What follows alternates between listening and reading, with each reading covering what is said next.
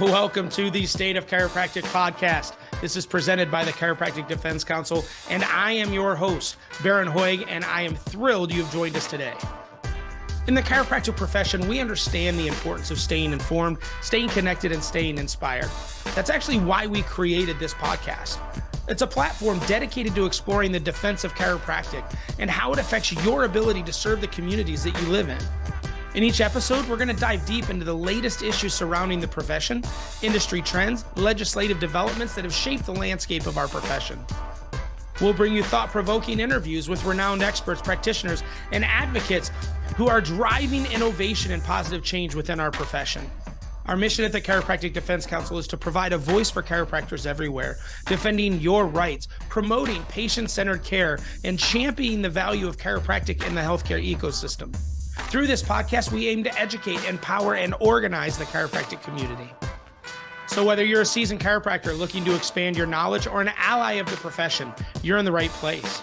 We are here to share insights, debunk myths, and spark meaningful conversations that will shape the future of the profession. Before we begin, a special thank you to our incredible profession who make this podcast possible. Your commitment is truly commendable, and we could not do it without you. So, get ready to embark on an enlightening journey as we explore the state of chiropractic. Together, we'll uncover untold stories, discover groundbreaking research, and delve into the fascinating world of chiropractic. And don't forget to subscribe to the State of Chiropractic podcast so you'll never miss an episode. Also, stay connected with us through our website and social media channels where you can share your thoughts, ask questions, suggest topics for future episodes. So thank you again for joining us today. Now let's dive into the world of chiropractic and embrace the limitless possibilities it holds. Welcome to the State of Chiropractic podcast. Dr. Alan Miner, thank you so much for your time today. I greatly appreciate it. For all of you out in the world that may not know who Dr. Alan Miner is, he owns multiple clinics in New Mexico and in Texas. Is an entrepreneur, is a principal in a number of different other organizations that meet the needs within chiropractic. And most importantly, for the purposes of this video, he's also a board member of OneChiropractic. So Dr. Miner, thank you so much for being willing to chat with us this morning. Yeah, pleasure to be here, Baron. It's very important work that's happening with the CDC for sure. Well, if you can, just so people get a better understanding a little bit of who you are, can you just kind of do this could be an hour interview in and of itself with all the things you're doing, but just a little synopsis of kind of who you are, kind of the what you're doing right now to really impact the profession, and then we'll kind of take it from there. Sure. Well, I'm a chiropractor originally from Albuquerque, New Mexico. Today, we have a group that owns clinics in both New Mexico and in Texas. I'm an advisor in that role, but really my full-time job now is CEO of Chiro Matchmakers. So we are the largest staffing business in chiropractic. Last year, we did over 400 placements for chiropractors. 250 of those were associate doctors. And we also placed, the rest were CAs, and now we also do virtual chiropractic assistants for remote work to support practices. And so, we get the fortunate perspective of usually working with pretty successful clinics, when they've scaled to a point where they're looking for an associate doctor. We have a pretty high standard of practices we work with. A big reason that a lot of associateships don't work out is when there's not solid systems or financials in place in a practice, and we have a responsibility to our profession to make sure that our associates have great work and really can make a great living. And so we're in an interesting time right now in chiropractic, and that there's about 4 to 5 openings for every one associate that's available. So that's one data point. And because of that, the demand's higher. We're seeing pay for associates go up because there's not as much supply. Just law of supply and demand. There's a lot more demand and less supply of associates. The other interesting side of that, though, is every year, on average, for the last couple decades, about 1,000 clinics exit out of chiropractic, either because the owner retires or stops practice. And either they just close up shop with their clinic or they sell it. But any given year, you have about 1,000 clinics that are transitioning. Since COVID, we've had that number's jumped to 2,000.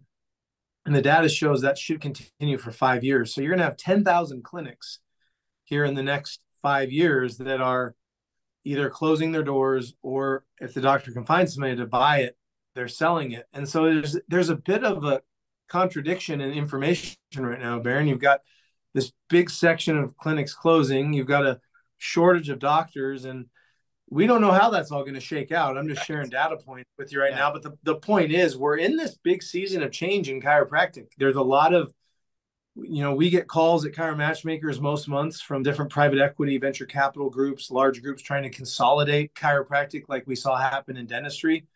But the bottom line is, I think whatever shakes out of this, it's sort of law of supply and demand again, and just basic economics. I do think chiropractic's going to, we're seeing growth in chiropractic practices at above normal rates. So the point of all of that is this: when we get on the other side of this change, it's absolutely imperative that the practicing chiropractors' rights are protected. And just, I've watched for 20 years and heard horror stories about, chiropractors losing rights in other countries to take care of babies, or them being questioned, or to take x-rays, or there was never, the fight was always left on the backs of the chiropractors in that town who were practicing full time, who were trying to make a living, who don't have the wherewithal, the time to fight this. And so this idea, this concept of having the entire profession contribute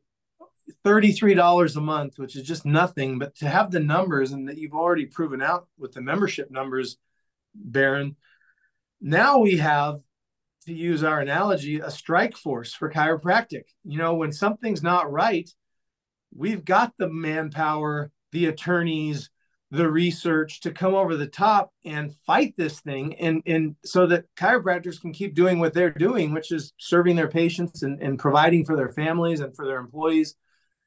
And the beautiful thing you've done here is you've managed to keep it not political. Everything gets so politicized typically in chiropractic. Listen, it's really simple. We protect the rights of practicing chiropractors. If your rights are being infringed or changed, the CDC is here to help you. And so that gives us a very clear path, because, you can get sucked into politics really easily. Yeah. And by having that Northern Star and that clear purpose, there's really some great work that you and the team you've assembled are accomplishing, Baron, of going in and helping protect the rights of chiropractic practitioners. And so, that made perfect sense to me. And my point is wherever the profession settles down in the next 5 or 10 years, there needs to be a group like this that's watching out for the practicing chiropractor, that has their backs, that can come in and protect them when things aren't right politically through legislation. And you've got the track record now and the team in place that's become really effective to be the muscle behind our profession, Baron. It's been neat to watch. I got to be there when it was conceptual. Actually, where it was in conversations in France, and yeah. Yeah. I mean, I got to hear him talking about this for 3 years beforehand. And so when you came along, he was like, I found my guy for this idea, and you already had Chiro One and everything was in place, and your work in the profession made you the perfect person to quarterback this initiative. And so then to see how you've taken this and made this vision a reality at a very timely, with all the different changes that were trying to be imposed on practicing chiropractors regarding the pandemic, and now coming out of that, really, as you're starting to hit your stride on the work we intended to do initially, which is simply protect the rights of practicing chiropractors, and do it in a transparent way, Baron, the way that you're able to show our data and our stats and on the website. And it's a transparent organization. Chiropractors are just, we've been so burned by money-making schemes along the way that, people are, and this is, you can see every dollar that's spent at the CDC and how we're deploying it on your behalf for chiropractors around the world. And that's a key thing too, is, we've probably done more work in other countries than we have in the United States, but being transparent was really important, and I think that should earn appropriately the trust of the profession, that they can see who's doing what and where the dollars are going and flowing, and that this, nobody's making money off of this. This is to protect the rights of practicing chiropractors so that we can all make money continuing to do what we became chiropractors to do, which is serving people under the scope of practice that's defined by the state or the country we're practicing in. Yeah. Yeah. You made a lot of great points in there. And one of the things I want to highlight is, like, when we first started and went out, everyone was worried, what is this thing? What are they doing? Are they treading our turf? Are they going to start competing with other national or state organizations? And it's been awesome over these 3 years to be able to really show the profession that we work with everyone, because we're agnostic and because we're doing work that no other organization is really suited or has a desire to do. It makes it very easy for us to work with all of these other organizations. And whether it be a state organization or a national organization, we're finding, especially in these other countries, and even here in the US, I just had a call last night where we're collaborating with an organization in California to take on an issue. And it's been amazing to finally see the collaborations work the way that I know you, because you live in a world of collaboration. I mean, a number of your businesses have come from people saying, hey, let's do this together. You possess something I don't, and let's put it together. And our profession historically has never done that well. Everyone's kind of been out for themselves, and it's been more of an ego-driven thing than it has been a mission-driven thing. And that's what's beautiful about what we're building, is really working alongside other organizations, doing the parts that go really well. And I know you and Dr. Franson and a number of the other people on our board have said from the very beginning, stay in our lane, stay in our lane, stay in our lane. We've had some pretty dramatic conversations about that topic as opportunities have presented themselves to our organization. But at the end of the day, we have to say, no, this is our lane. We're here solely for the purpose of protecting the rights of practicing chiropractors. So it's been a neat evolution, and I will forever be grateful for you and the other members of the board as we really flushed this thing out in the very beginning and making decisions on the trajectory of what we're going to do. And that's what's led to our success and why we're able to take on censorship issues in other countries, and why even here in the United States, we're taking on issues with veterinary chiropractic and taking on issues of regulatory overreach, and, where they're trying to take away our religious exemptions and things of that nature. We have a real hand in that fight now because of the way that we've constructed and organized the organization. And that's in large part with you guys. So I'll end with this. I know your time is very precious. Tell me, kind of from your perspective, knowing what you know, sitting on the board and the big vision of what we have for OneChiropractic with health missions and the Chiropractic Defense Council and our military project and Backbone and all the different projects that are underneath the umbrella of OneChiropractic. What is it that excites you the most about what we're creating and our ability to impact the future of chiropractic? Well, it's time our profession becomes professional. I don't know a better way to say it than that. It's the beauty of chiropractic is we've been this ragtag group with a lot of strong personalities and opinions, and it's gotten us to this point. But I believe we're at a point where we have to evolve beyond that, and having the benefit of being in other organizations where, everybody plays nicely, and we really don't care what background, whether it's a subluxation clinic or a functional clinic or a personal injury clinic or a pediatric clinic, or however somebody's choosing to practice, as long as that's supported by the state,